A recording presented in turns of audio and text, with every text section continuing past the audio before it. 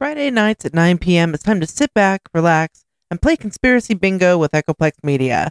We've curated the best conspiracy theorists the internet has to offer and turned it into a live bingo game you can play for free with absolutely no prizes but bragging rights. You won't find a live stream like this anywhere else, and that's probably better for everyone else's mental health. Tune in every Friday at 9 p.m. Pacific at twitch.tv/EchoplexMedia and find our full schedule at echoplexmedia.com.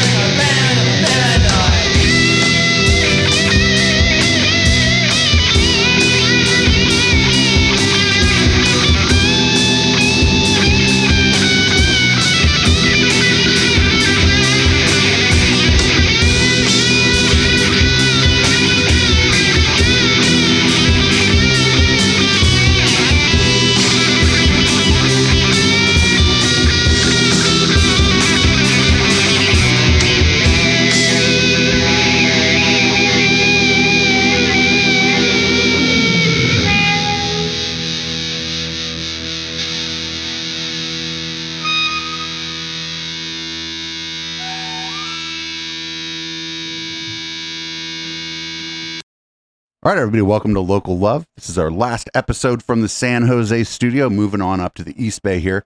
I am joined by Fearful Jesuit in Dan, Arizona of the Paranoid Strain Orchestra. This is super cool because I've spoken with Fearful Jesuit about his podcast, The Paranoid Strain, and this is a little bit of a crossing of the streams here because I didn't think I'd ever find somebody with a conspiracy podcast that's also in a local band. That's pretty crazy. What's up, Fearful? That's a weird coincidence. Yeah, that's pretty true. It is very true. So, how you guys doing?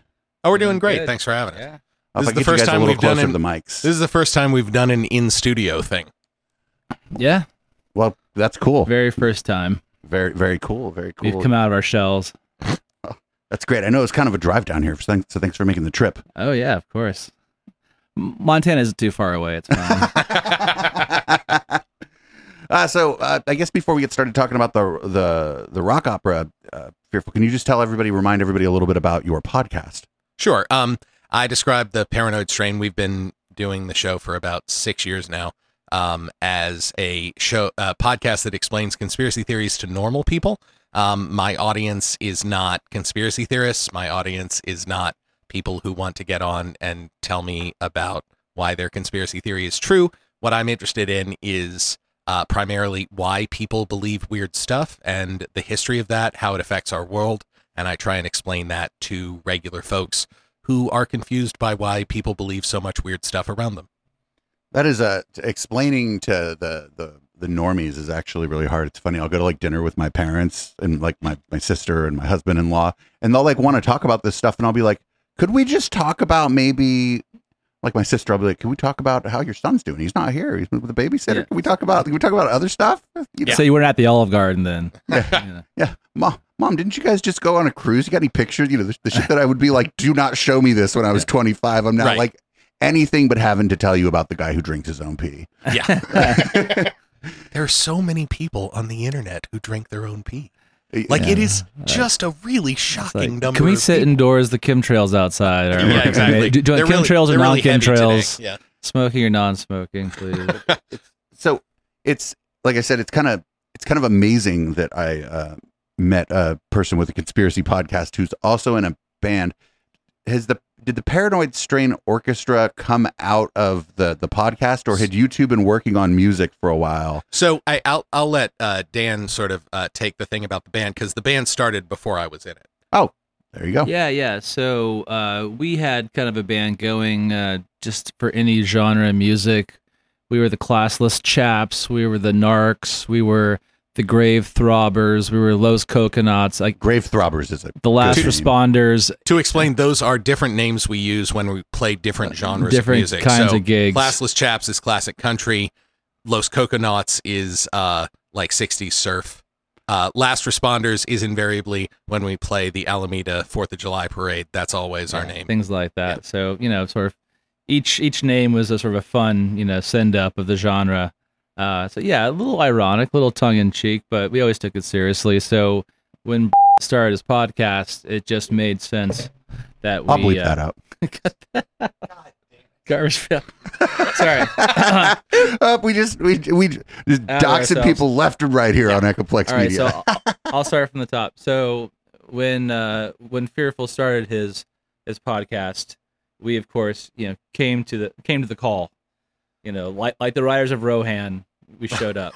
Yeah. So the idea was, when I started my show, I spent about a year planning the kind of show I wanted to do before I actually did it. So there was a lot of figuring out how to use DAW and figuring out what I wanted to say and doing the research that I wanted to do and learning how to be reasonably facile with all of the stuff that I needed to use. But then I also reached out to a friend who's known to the show audience as Willem UFO, who is a longtime artist who does all of the art for my show. I reached out to a friend that all of the listeners know as Dana Unicorn, who agreed to be the sort of Flavor Flav to my Chuck D for all of the shows. She usually injects some sort of sanity into whatever I'm saying. And then I reached out to Dan mostly, and then also the rest of the band, essentially because I wanted to have unique music for each episode. And so a lot of the stuff for the early years that the band did, we would go into a studio, and then at some point, Dan and the guys just started doing things on multiple 4 tracks and producing them as we needed to go. But they're usually kind of ditties about a given topic. Like some of them are more involved. Some of them I've had banked for 5 years and still not gotten to the topics, but a lot of them are just really specific to the thing that I'm about to cover. So I'll tell him 2 months in advance, all right, I'm going to be covering the Salem witch trials, and he will turn out an incredible pastiche of The Cure in their most gothy period that we can use for those songs. And I just use those as the music beds, to take us in and out of segments, etc. And then I always include them at the end of each of my shows is half an hour on a topic, but they all stitch together into one gigantic thing that I release eventually when I finish talking about a topic.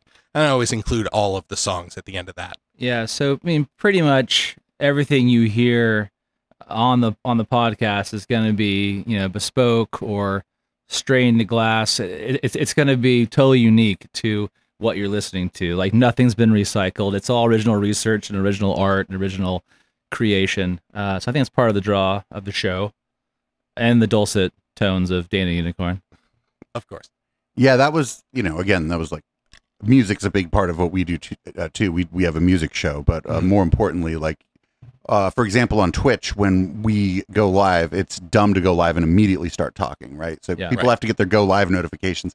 And other people will just run stuff off Spotify that they really like. Mm-hmm. And people come to my channel and I've never heard this song. And I'm like, that's actually my friend's band. Yeah. And at this point I've got, 17 or 1800 songs. So I can't say always that it's my friend's band, but a good enough amount of time I can. And then people end up, getting into the bands and whatnot. And, that was one of the things I was like, this is all original music on this podcast. When I first heard it, I'm like, I don't think this guy just found this. Yeah. This is too topical.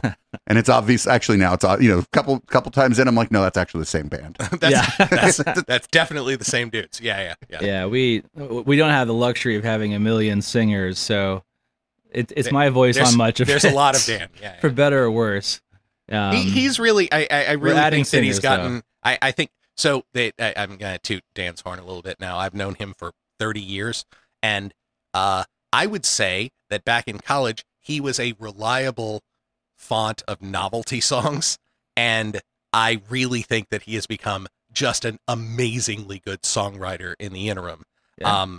And if you want to talk about from there, we have had a couple of like bigger musical projects that we can get into, or Well, Lou Reed and Donald Fagen and Walter Becker started doing novelty songs to get going. Oh, that's it kind of freed you up a little bit, actually, because if you're always writing about love or that breakup or True Blue, Moon, June, you're going to run out of ideas pretty quickly and become really too derivative.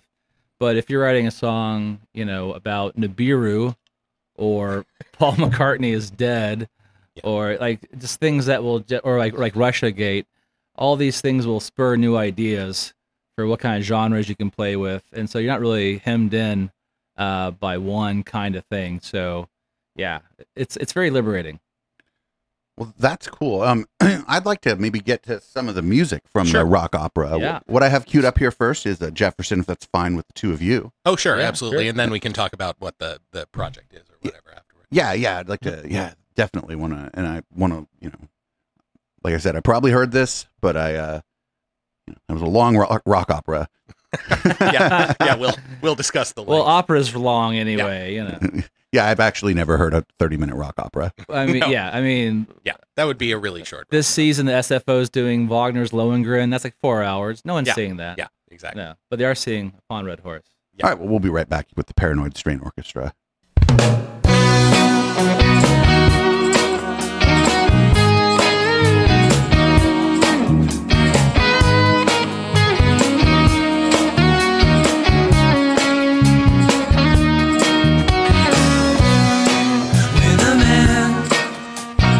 Pushed up over the edge.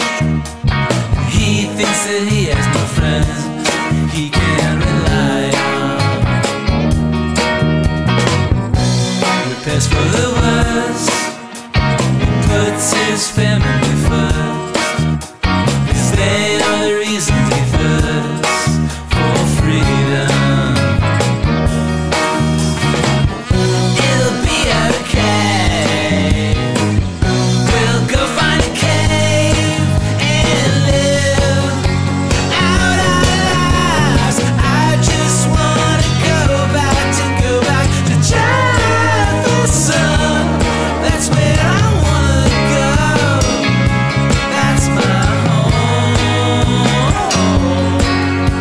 Well, I can't wait to go back to Jefferson. That's where I wanna go. That's my home.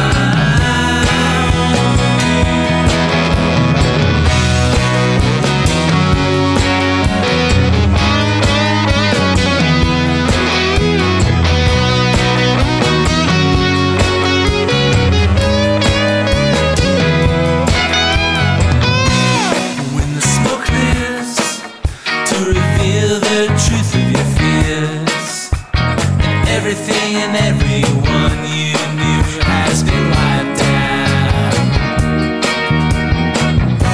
Your family is sick from the radiation in the wind, mutating, melting, weird. They lash out. Then you find your gun won't fire in time.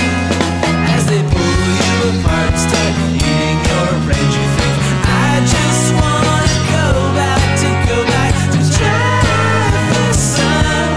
That's where I wanna go. That's my home. Well, I can't wait to go back to Jefferson. That's where I wanna go.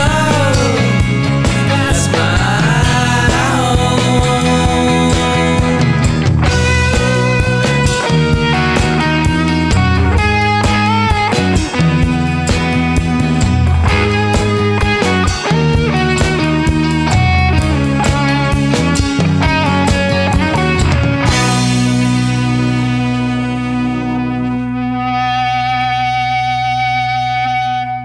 That was Jefferson by the Paranoid Strain Orchestra. And off air, I heard that it's about a certain imaginary state.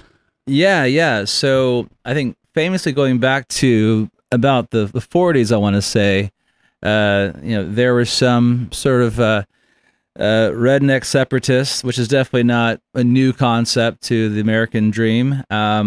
Whenever, I mean, the Mormons may have been the first, who knows? But they started their own state in parts of Northern California and southeastern Oregon. Some might even say southwestern Idaho. And they call it Jefferson. It didn't quite fit into the rock opera that we had planned, but I had this inspiration to sort of sing about it because during the pandemic, I wanted to go somewhere where there weren't a lot of people. So I took a road trip through Jefferson, through Northern California, through Shasta. I passed the sign for the Malheur Bird Sanctuary, which made me laugh when I thought of all the dildos that were mailed there during the standoff. Too. Yeah. And 55 gallons. and also parts of southwestern Idaho. And I overheard a lot of conversations about how the pandemic was bullshit and da-da-da. And of course, every single road had a Trump-Pence sign in the front lawn. And I thought to myself, what have they done for you? But at any rate, I just had this good hook for a chorus. And then the song sort of became somewhat They Might Be Giants-esque in the second verse, where a guy who's trying to protect his family ends up being turned upon by his family who have radiation poisoning and become zombies. Then it has kind of like a 70s theme song ending. If it's going to happen anywhere, it's going to happen up in that, honestly. Yeah, I know. It just made sense. And also, whenever I would go to supermarkets around that time, there'd be like no magazines about like music or about art or diversity or love. And there'd be tons of magazines about preppers. And I think all these grocery store managers just really overloaded their orders for magazines with like guns and ammo and prepping. And there was one magazine I'll never forget, was just this guy by himself, and he's ripped, and he has tattoos, and he has a big backpack on and a camouflage hat, and he's turning his head over his shoulder at the nuclear baked city he's leaving behind. He just hiked away from. Somehow he hiked away from the blast. He's hiking away from the radiation. It's like John Bircher wet dream. Yeah. So this one, and like there's a little like mushroom cloud in his eye, and like that's the twinkle in his eye. And I thought that's the most ridiculous thing I've ever seen. So I have to write a song ridiculing this. And the great thing about the song is absolutely does not have an apocalyptic sound to it. It sounds like something you'd listen. Sounds like something you'd hear in a movie while the two protagonists, or maybe they'd be women or whatever, like hopping in the we'll meet convertible. again at the end of Strangelove. Dan's moment. most bizarre songs are the ones that have the most conventional hooks. Like that's a pretty consistent scenario. I do feel like people who are listening to this have no idea what you mean when you say rock opera, so I would like to just briefly explain the concept, like what we did within the show, because I think you know what else I didn't even do. I didn't even ask you to plug your upcoming event. Oh yeah, we're all fucked up. This is all fucked up so far. So just briefly, we are live, Dan and me and our 4 collaborators plus some additional singers are going to be performing songs from our rock opera, which I'll get to in just a second, which is called Upon a Red Horse. And we're going to be playing them live at the Fireside in Alameda starting at 9 p.m. So Alameda, California. We'd love to see you there. And what's the date on that? We think it's this Friday, the 21st. So of 2023, in case you're listening to this in the future. So you missed it. Sorry. Yeah, you can't go. It was a great show. You guys should have been there. It's legendary. They've written a lot of books about it. You've probably Ted Williams' head was there. It was great. They actually turned the venue into a museum that commemorates your show. So the occasion for this, because mostly this band tends to play cover sets when we play live, because we just like getting together and playing, and then we play stuff in the studio for the show. But back in 2020, late 2021, Dan specifically in the band generally came to me with this idea.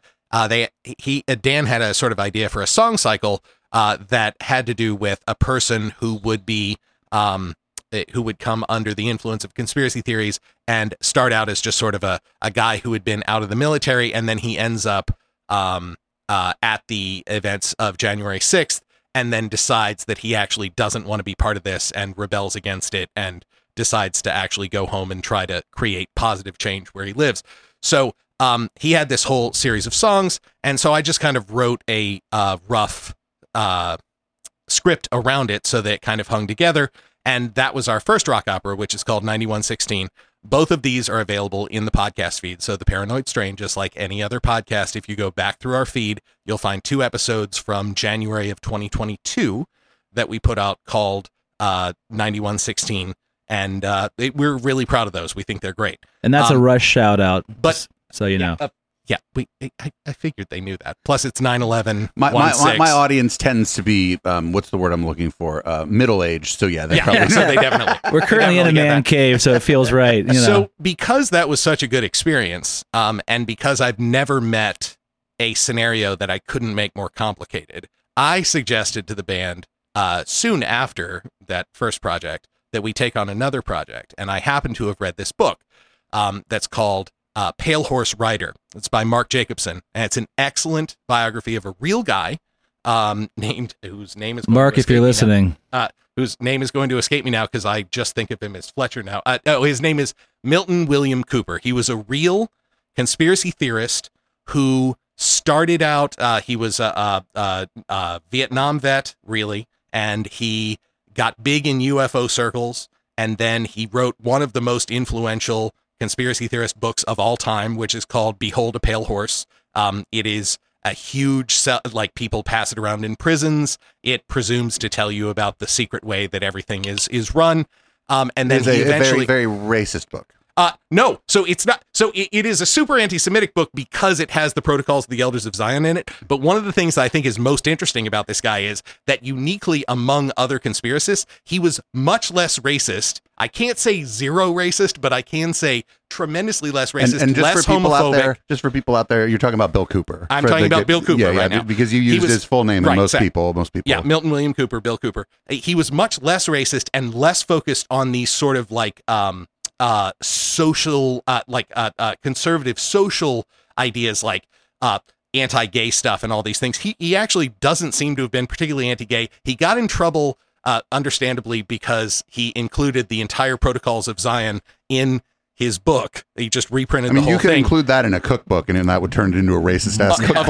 Of course it would. But this is one of the things I've discovered from doing the show. The Protocols are such a perfect conspiracy document that, and this is not an excuse for them continuing to reprint it, because it's obviously evil and a lie. It's the Mr. Potato Head of conspiracy documents. But they can't resist it because it's a perfect story. So a lot of people who are not anti-Semitic in their conspiracy theories will just say, well, this is not really about the Jews. This is actually about the Illuminati or like some other group, but they can't, like, it's such a perfect encapsulation of the viewpoint. They can't get away from it. So that seems to have been the way that Bill Cooper looked at this. But anyway, the point is that he wrote this incredibly influential book. He had this very influential shortwave show, and his life kind of fell apart. And then at the end, he basically predicted 9/11, like in a mostly coincidental way, but he did essentially predicted in June of 2001.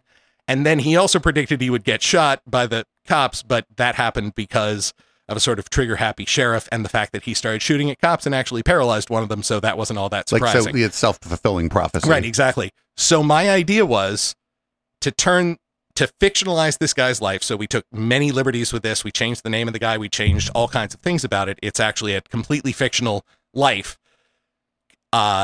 Assembled a full voice cast to act it out as a sort of like failed documentary that is just available in audio form, because the guy who tried to make the documentary failed, but he had all the audio.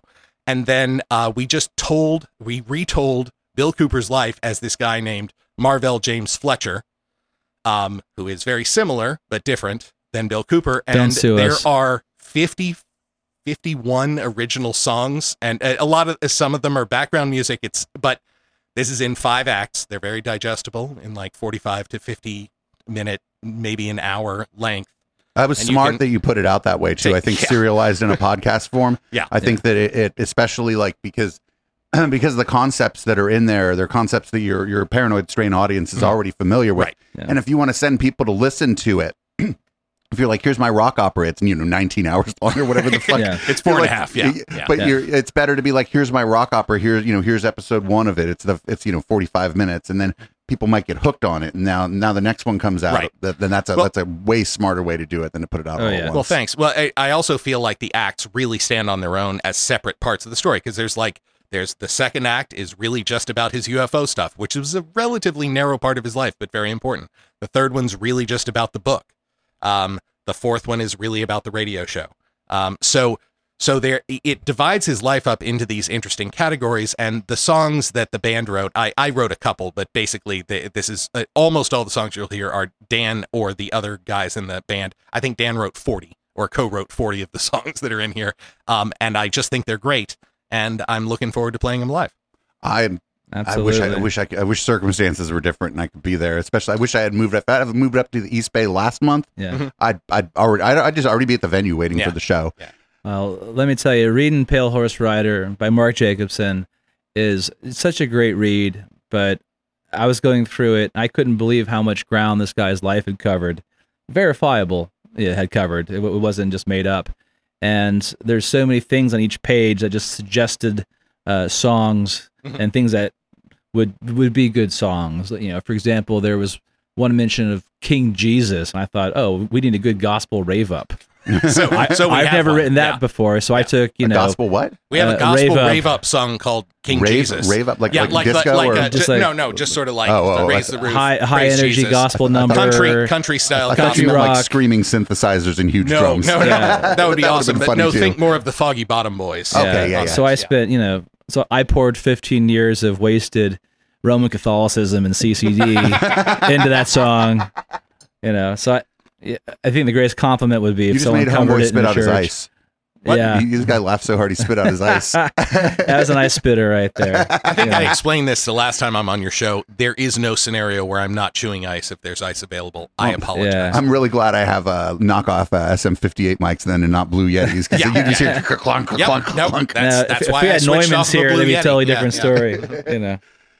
But so the book was just so foundational for inspiring everything about it. So, Fearful had the proof of concept just in the idea, and so reading the book really made it happen because it inspired all of us. Yeah, so everything about this thing is, and the weird thing is, it's actually heavily edited. But in terms of the original scope of the thing, but there's 51 songs, and the script, the words in the script are 18,000 words and it's all in the form of interviews with people from this fictional version of Bill Cooper's life. All of it's based on the real guy and quotes from I rewrote large sections of his book into short little monologues, and I tried to keep the production of the spoken stuff interesting also. So for example, when we quote from the book, first of all, I rewrote it into a much shorter version,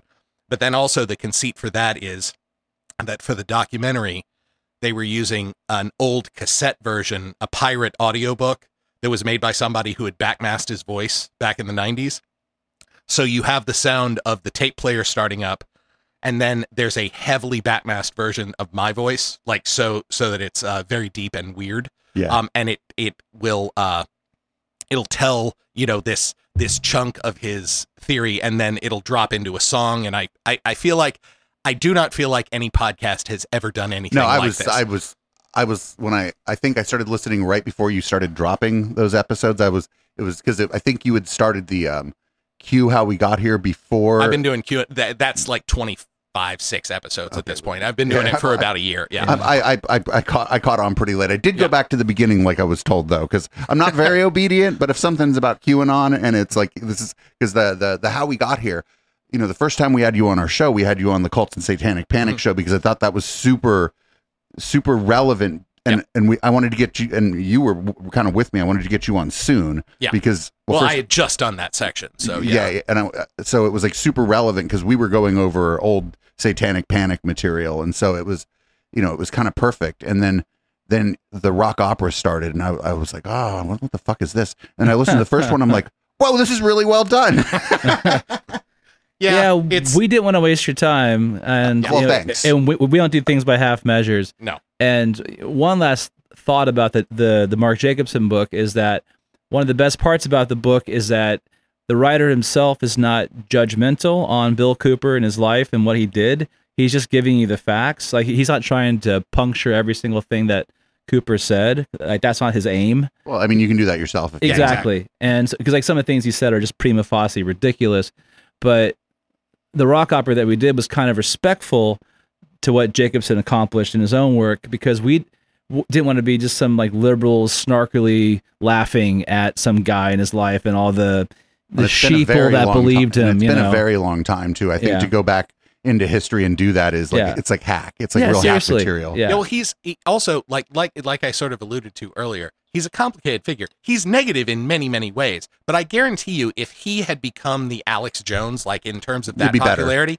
it would be better. It wouldn't be great, but it would be way better, and it would be a lot less like just sort of xenophobic, and like he was not afraid of immigrants. Like he was eloquent in defending Rodney King during the riots and pointing out like this is a man who was horrifically beaten. He was an anti-cop guy. He was not an anti-Rodney King guy. So like, again, super problematic. Beat his wives. They also beat him. Like he was a terrible person in a lot of ways. Abandoned his kids. Like I said, the anti-Semitic protocol stuff. You can't. But he was no Art Bell. He's fascinating. No, I have a real love for Art Bell, who I feel too. like One of the best broadcasters of the 20th century. Stunningly good broadcaster. I plan to do a huge chunk on Art Bell in my next big series, which is going to be broadly about UFOs. If I think I said this to you, if you ever do chemtrails, you got to have me on. So I did chemtrails as episode 6. The problem is that you've talked to me about this since then. Like chemtrails was much less aggressive when I covered it. And so you've been talking about how the chemtrails people have gotten like all crazy since, and much more in your face. I think that what happened was QAnon dropped, right? As like a big cultural phenomenon. And I think that it didn't really become a big cultural phenomenon until the pandemic. It was bigger maybe than Pizzagate in some ways, but when the pandemic hit, and it wasn't just like straight up like, oh, everything is like the Q bakers or whatever, right? That's not how it worked. It was like all the concepts started weaving into people's paranoia about the virus, and the chemtrails people, they either got on that ship because it was setting sail, or they ended up stuck on the chemtrail island. And so that's sort of, and that's and then they faded into obscurity, and they had to up the ante on their rhetoric. But that's all his poor marooned conspiracy theories. Man, I really, what kind of conspiracy theorists I like? I like the Bigfoot people, and I like the UFO people. If that's all they believe in. They're both real nice people. They probably have weed, and they're cool. That's like the Beatles Rolling Stones argument. Yeah, exactly.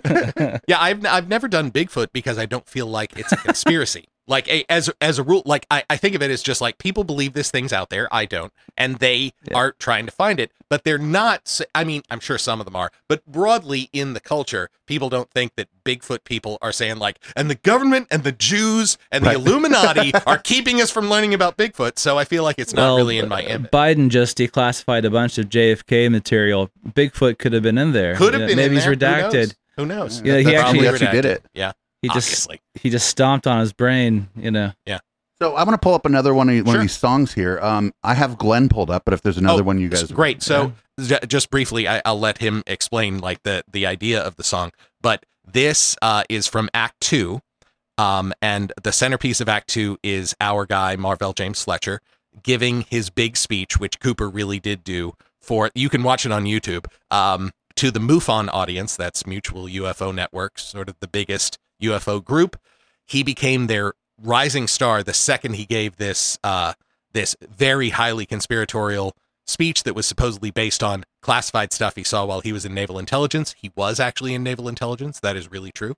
I do not believe he saw all the stuff he claimed he did, but he was giving this speech, and one of the things they talked about was that there was this plant-based alien who was captured and kept in captivity and studied for several years. And then Dan, I think, I don't know why he ended up named Glenn. I think that, but anyway, he named the song Glenn. And so how'd the guy end up named Glenn? That's actually Glenn the houseplant. Like actually there's a reason for that. Which is initially it was going to be aliens talking to John Glenn, who was orbiting the Earth. And so they had this little rapport together. And then Fearful said, no, it can't be John Glenn.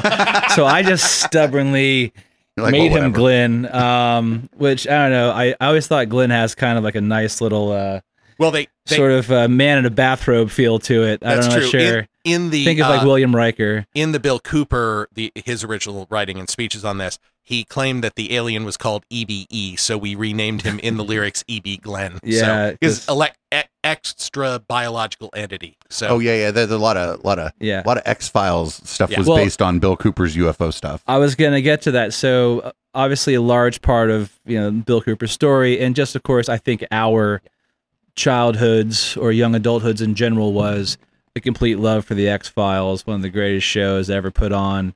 You know, have you ever heard the podcast Fox Mulder is a Maniac, where it looks at it through the lens of like whether or not Fox Mulder should be in the FBI or possibly in prison? Oh, definitely in prison. almost certainly in prison. Yeah. Yeah. I mean- He commits way more crimes than the Smoking Man. Oh, yeah. I Maybe mean, not as extreme, but Yeah. certainly way he's more. definitely into BDSM. Like we know this from the shows. Would just mythology. casually be watching porn while his You've while his never partner seen was Fox's bedroom for a reason, Right. Because just like the way Dennis is a serial killer in Always Sunny, so there's nice little. I think Fox predates Dennis, but yeah. So there's a lot of X-Files happening in Glenn, for sure, but there's also a lot of Spielberg. So I particularly E.T. of course. Once the fearsome armed men from the government arrive and start wearing the hazmat suits and walking through all the tunnels, and they're having this conversation with the extraterrestrial. So it's just kind of Trying fun to to get him have to them. be their friend. Yeah, and so all the verses are a dialogue with the alien. So I thought that was kind of fun. And there's another song in the rock opera called "Tech for Flesh," where it's literally the meeting between the alien Supreme Emperor and Eisenhower and their secret meeting. I think around like Palm Springs at some point. Like the one there's where they're some shaking story. hands in that Yeah, picture. like there's some story where Ike had to get a filling replaced or something like that, but he was secretly meeting with the aliens and striking this bargain, tech for flesh, obviously, which we all know happened. And so Definitely. so like there are Definitely two alien dialogue songs, and then there's one that our bass player Turd Ferguson wrote called Mothership. Yeah. Also gets that Close Encounters Spielberg vibe going on. So yeah, and Foo Fighter, which our lead guitar player Moisty wrote, which is a fun sort of like Chicago meets Prague meets a UFO song kind of song. Anyway, so, Right on. This is Glenn by Paranoid Strain Orchestra, and we'll be back to probably, I don't know, maybe talk more about the X-Files.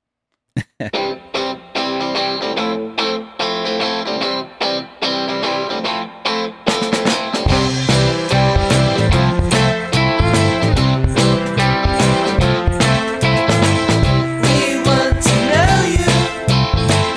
We'd love to know you. E.B. Glenn. We want to show you. Oh, show us the mysteries within.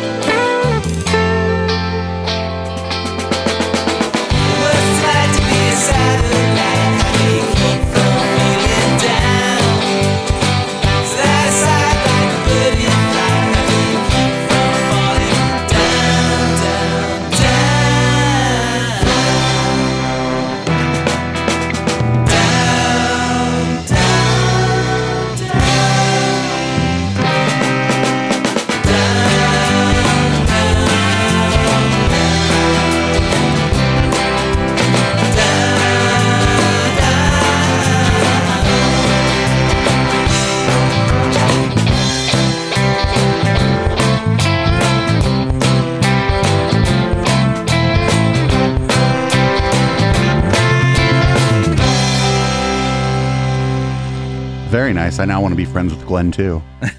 He's a good dude. He's a nice guy. Again, everybody, I'm here with the Paranoid Strain Orchestra. We're checking out some of the music from their rock opera. I've been pretty impressed with the music. I like that it's certainly all very happy, which is kind of Some funny. of it is, yeah. Well, yeah, a lot of it is. I think we have one that's in your playlist that's written by Turd Ferguson, our bass player. Everyone, I should explain, involved with the show has a pseudonym because I find that people who are fans of conspiracy theories tend to be a little touchy, and I have a wife and kids, and I don't want them to know who I am. So therefore, I am referred to exclusively as Fearful Jesuit, except for when Dan said my real name earlier in this, which kindly is going to get bleeped out. But I His do want real to name mention is it because he Girth definitely did it. Benelux. Yes, exactly. So anyway, so yeah, it's also kind of fun just to be anonymous. So I've got a fan group on Facebook and everything, and nobody knows what my actual name is because I'm Fearful Jesuit for everybody. But yeah, so there was a song written by Turd Ferguson. He chose that name. That is a very aggressive. I would say it's like a sort of slice of Pixies, sort of 90s. I don't know. It's kind of a wall of sound that I really enjoy. That we ended up using as the introduction for Marvell James Fletcher's radio show to sort of distinguish it from the country gospel stuff that was typically on the shortwave at the time.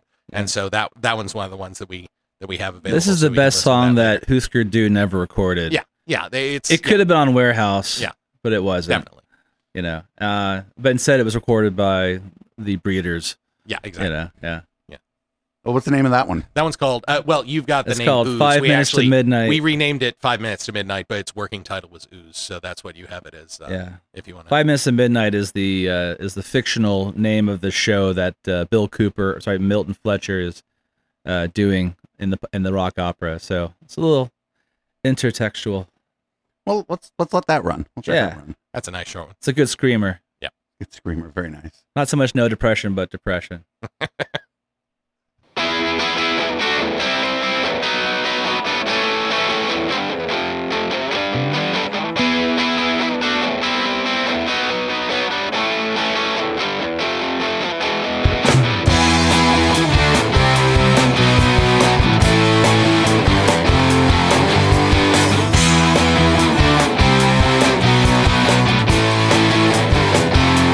Clock is stopped at the end of time. It's your one last chance to wake and rise.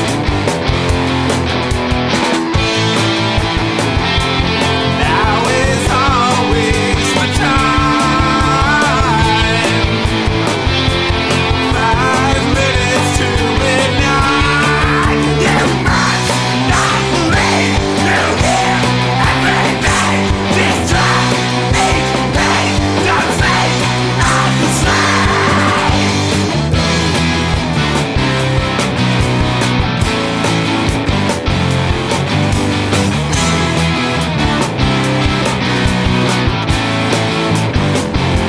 She will bleed.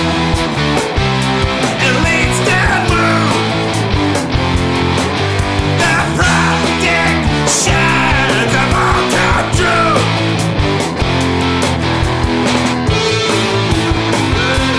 Will you heed the call tonight? It's the hour of your life. We're on night, we're right and back. Don't listen to me no more. I'm frequency. Tune in, tune in.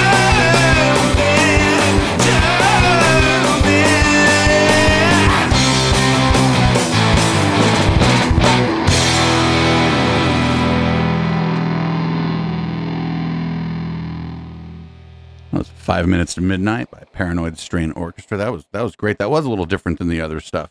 You were right. It was a little It's quicker. If you listen, so you know, different acts, like I said, sound really different. There's a lot of songs in the first act that are essentially background to interviews about his life. So he was in Vietnam. So Dan cranked out a Creedence song that is so close to being a Creedence song you would think it was a Creedence song, except technically it's not. Yeah. But man, is it a Creedence I song? know how Fogerty did it. Yeah, and then we've got, one that's like a combination conspiracy theory song and throwback to like Beach Blanket Bingo. We've got a lot of sort of like 60s period stuff, but then we've got a lot of sort of completely different things. There's that image that you have that's in the screen right now. That's sort of a funny story. One of his claims to fame during the UFO period was he had a completely novel theory about how JFK got killed. This is the real Bill Cooper.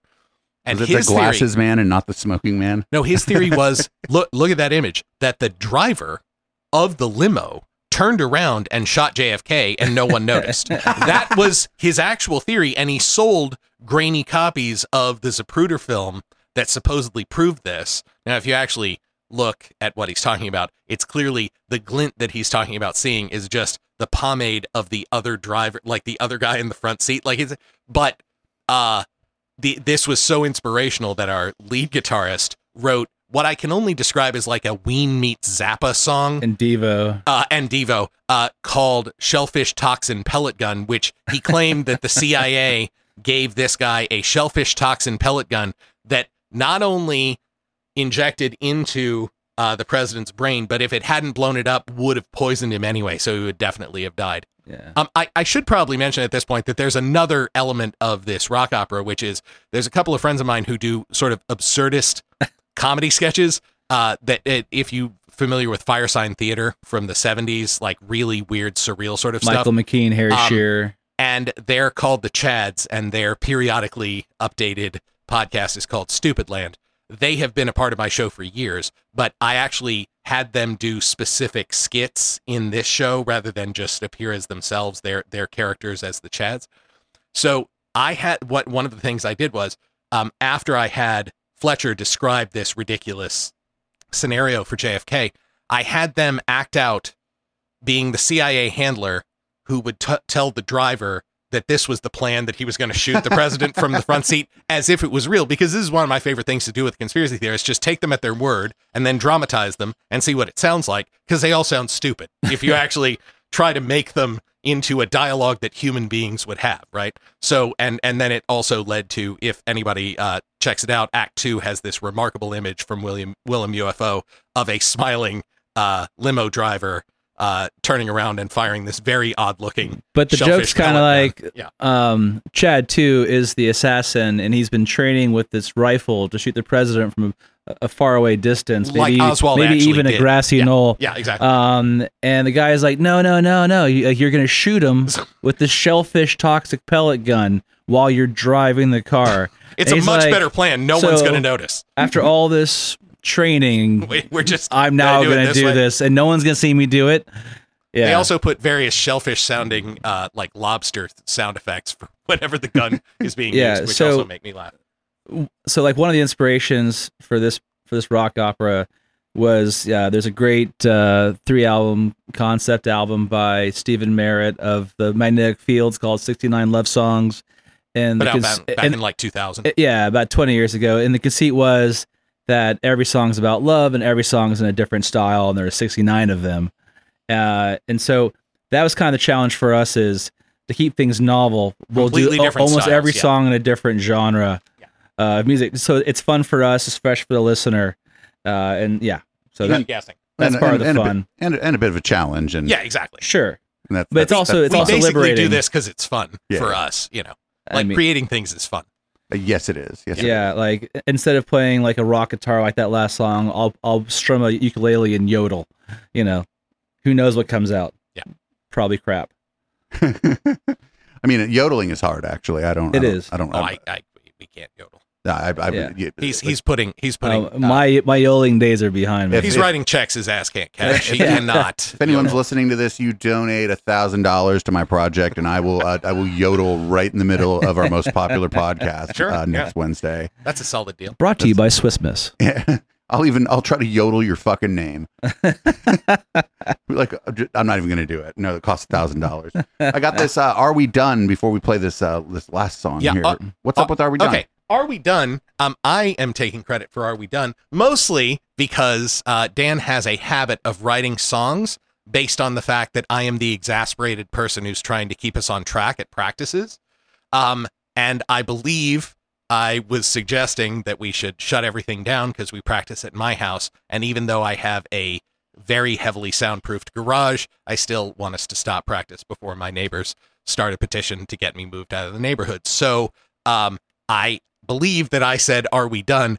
at some point, which caused Dan to start singing a riff. The drummer said it. Oh, it was our drummer. Yeah. But anyway, this does happen often when I tell people to stop playing. How's that soundproofed garage treat you during the August? God, it's so hot. It's so there is no ventilation because you can't have ventilation because the sound would get out. Right. So it is completely unventilated, and there are 6 burly men in this and music equipment. Never has the term "shit hot rockin' been so literally defined. We turn off the lights and everything to try and save some, but it is an easy 40-degree drop when we walk outside into the Bay, the close Bay Area weather. But anyway, so Are We Done went from I don't even know why we were recording this song to one of my favorites as Dan worked on it and turned it into something. I think that's great.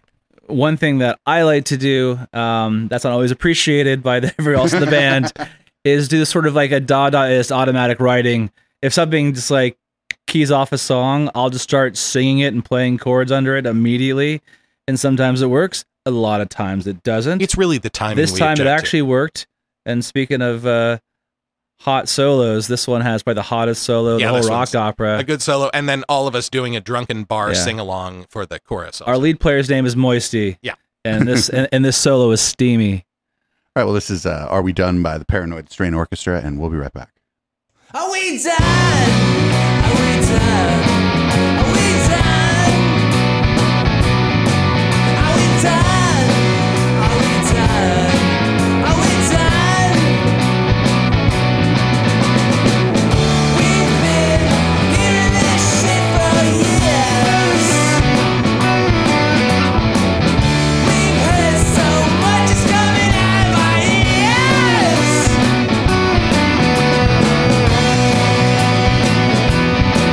Are we done? Are we done? Are we done? Are we done? Are we done?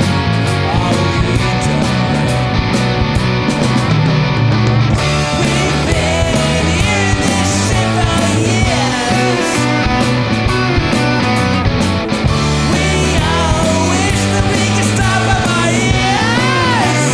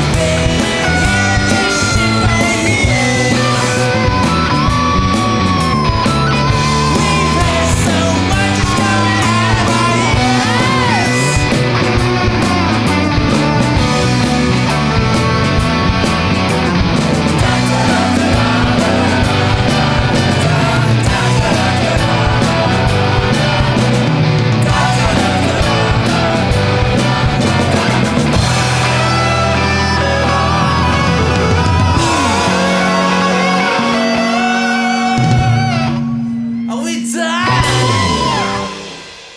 All right, that was great. I did like the sing along. I was expecting that I was expecting that song song Tub Thumper, like I get knocked down. But that's what didn't happen man. actually. Well, no, Chumbawamba's greatest hits. I will is say my favorite this album. about Dan. Regularly one when he's song. introducing new songs to the band, I think, what in the fuck is happening here? I don't get any of this, and why are there so many sections of it? And then by the time we finish it, nearly all the time I'm like, yeah, I get it. Okay. And it's only 3 makes minutes sense. long, actually. Yeah, exactly. Yeah. Well, they're never that long, but when you're learning them and he's just presenting them to you as like, and then there's this part, and then there's this part, you're like, why is there not just one part? It's like Bob Pollard disease. I'm sure that there's like, come on, man, just stop. Like Exactly. I just learned yesterday's 20 songs. Yeah, Why are there exactly. more? Yeah, it's kind of a glut sometimes. You can't help it.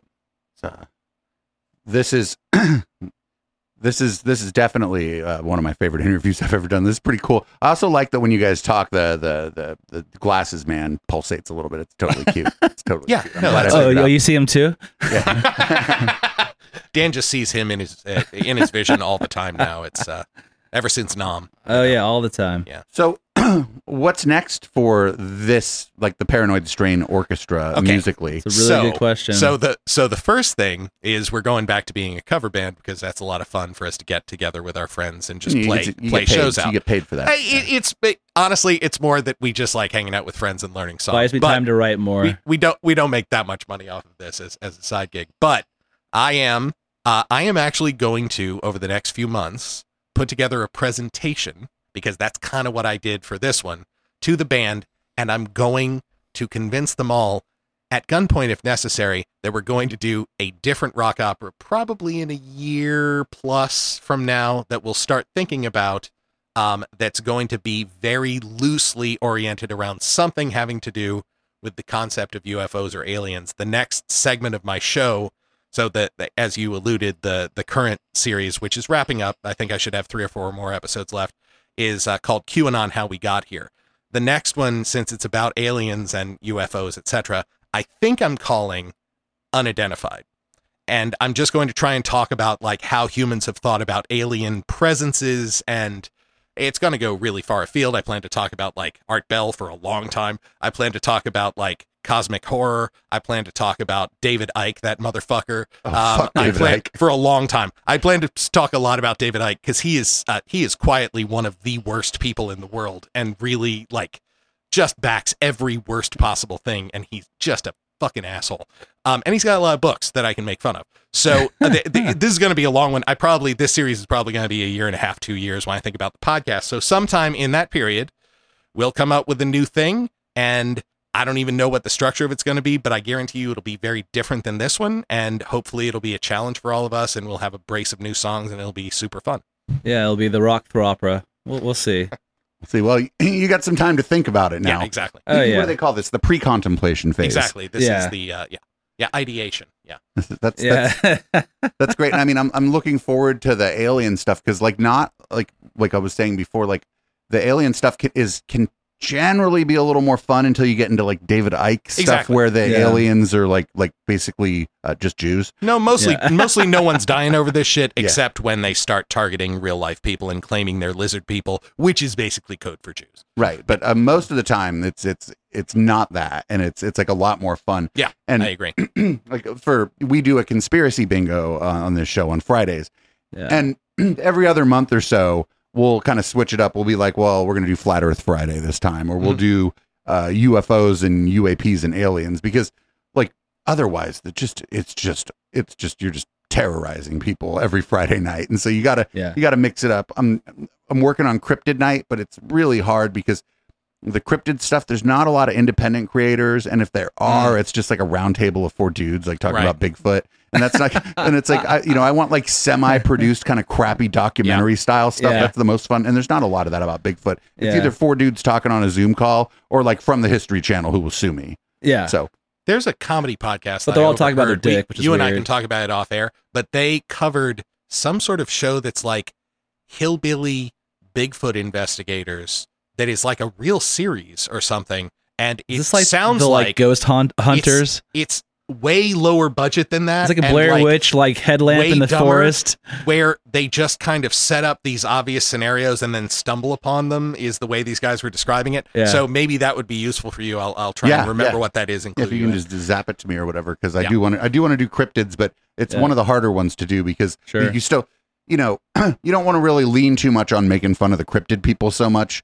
You know, it's like a, you know, like just like when we do the UFO one, we don't lean too hard on making fun of the UFO people. Nobody's Yeah. ruining people's lives with. I mean, except like, you maybe know, their own. we'll go after like that Linda Moulton Howe lady, but mostly because she's a grifter, not because necessarily because of the Sure, subject sure. matter. She was also a very frequent Art Bell guest She back was. in the day. Yeah. She was. Yeah. She was. And just a big shout out to Art Bell. The people who replaced him are not very good replacements for Art George Bell. Norrie is just a disappointment on every level. Just big culture war shit, like leaning way Oh, more. I didn't even know that. I stopped listening to him immediately because he just couldn't fill the shoes. Like there was no point. Well, I mean, neither of us could either, but like No. you could still be like not as good a broadcaster and try to still keep the spirit of the show Sure. in the same way. Can't yeah, the unring that genius of bell. Art Bell, I've always said, was that he is the world's most credulous human being. If you were talking to him, he was gonna go along with your bullshit. He was a good and listener. ride it wherever it went. And he didn't like he would have two completely conflicting views on the day after that, and you would think that he agreed with both of them just because he was interested in talking to people about weird shit. Also, like once again, like we're not trying to just poke fun and laugh at all these people that believe these things. Although we do laugh, and we You do, have to, and we because, do joke. like you, like because we how say, can you like not, on my you show, we know? say we're like laughing as the world burns. Like, Yeah, can't help it. You know, it's gonna be that cartoon dog in the cafe on fire. But meme. But really, what it's about is we don't think that people that believe these things are stupid, because in order to believe these things, you have to really have a lot of knowledge about these twisted Byzantine inner workings of how it all works. So clearly, Even this if it's person, not true. yeah.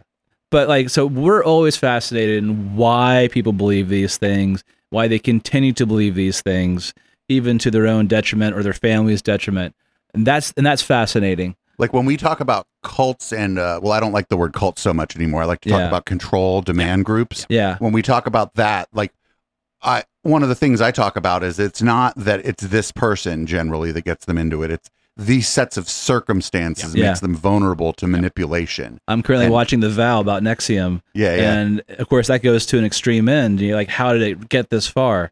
Well, they show you. Yeah. And then it's a lot of times, you know, or we talk a lot about Scientology, where a lot of times the top of that funnel is a family with some money whose one of their kids or whatever got involved The in Seeger drug fortune, addiction. the Nexium, Yeah. for example. Yeah, yeah, and Yeah. it's you know, and then you think they healed you from your drug addition, and now Right. Now you're- you owe you're- them something. Now they hung the moon. Yeah. and now Yeah. you're a You can do it all Scientologist. Yeah, and imagine it's- if your AA sponsor was also your cult leader. You know. right. yeah. That's what they do to people. And that's really the only way they have to recruit left. But one of the things that you know I've been thinking about a lot is how that dynamic can and does play out in conspiracy communities. It's just not as kind of cut and dry and top down. There's no kind of Yeah. ivory tower.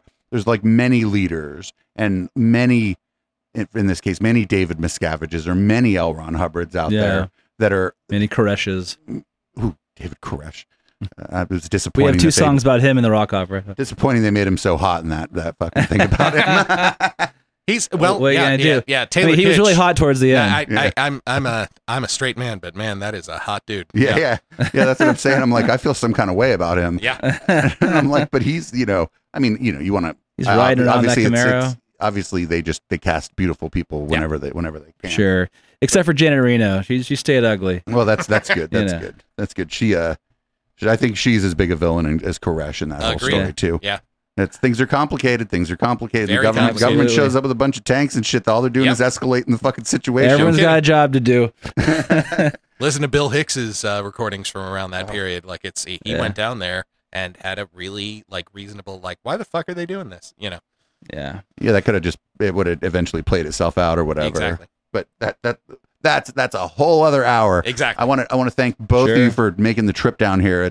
We're in the south corner of South San Jose. was It's a fun. pleasure. It was fun. And it was Pleasure. is nice to meet you in person. I feel like first of all, you process your voice on your show.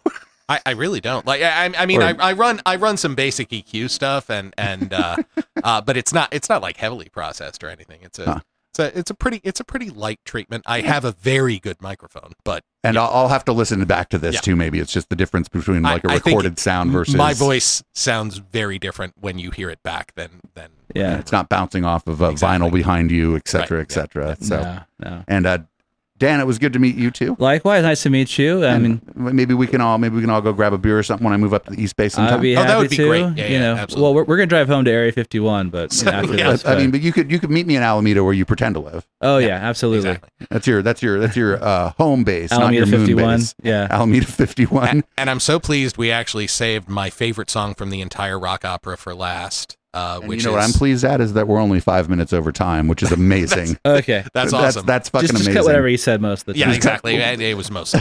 Yeah. I'll just cut myself out. Fuck it. This one's called Silent Weapons for Quiet Wars, and I feel like if you're listening to the actual rock opera, it kind of drops like a bomb. So I hope you guys like it. We're playing it live. Come see us at the Fireside Lounge on June 21st at 9 p.m. Show up It's at going to be 8:30. fun.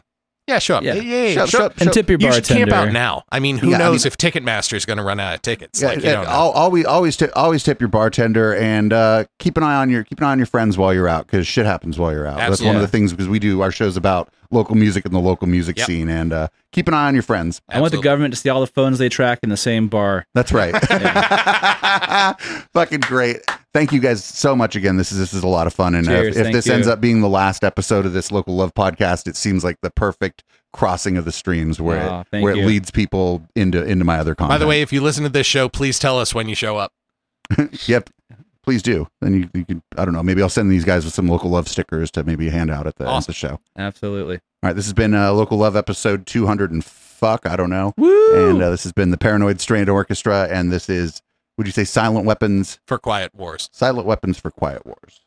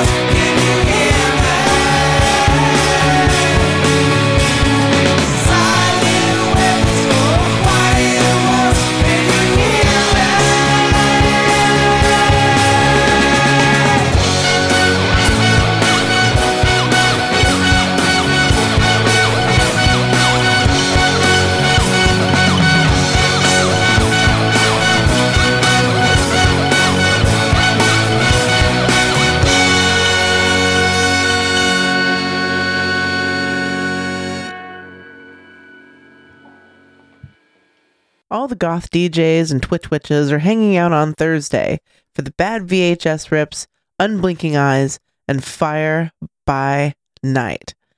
Thetans and Satans comes from an interest in the cult of Scientology, moral panics, Satanism, and how they set the tone for the extremist social media panics of today.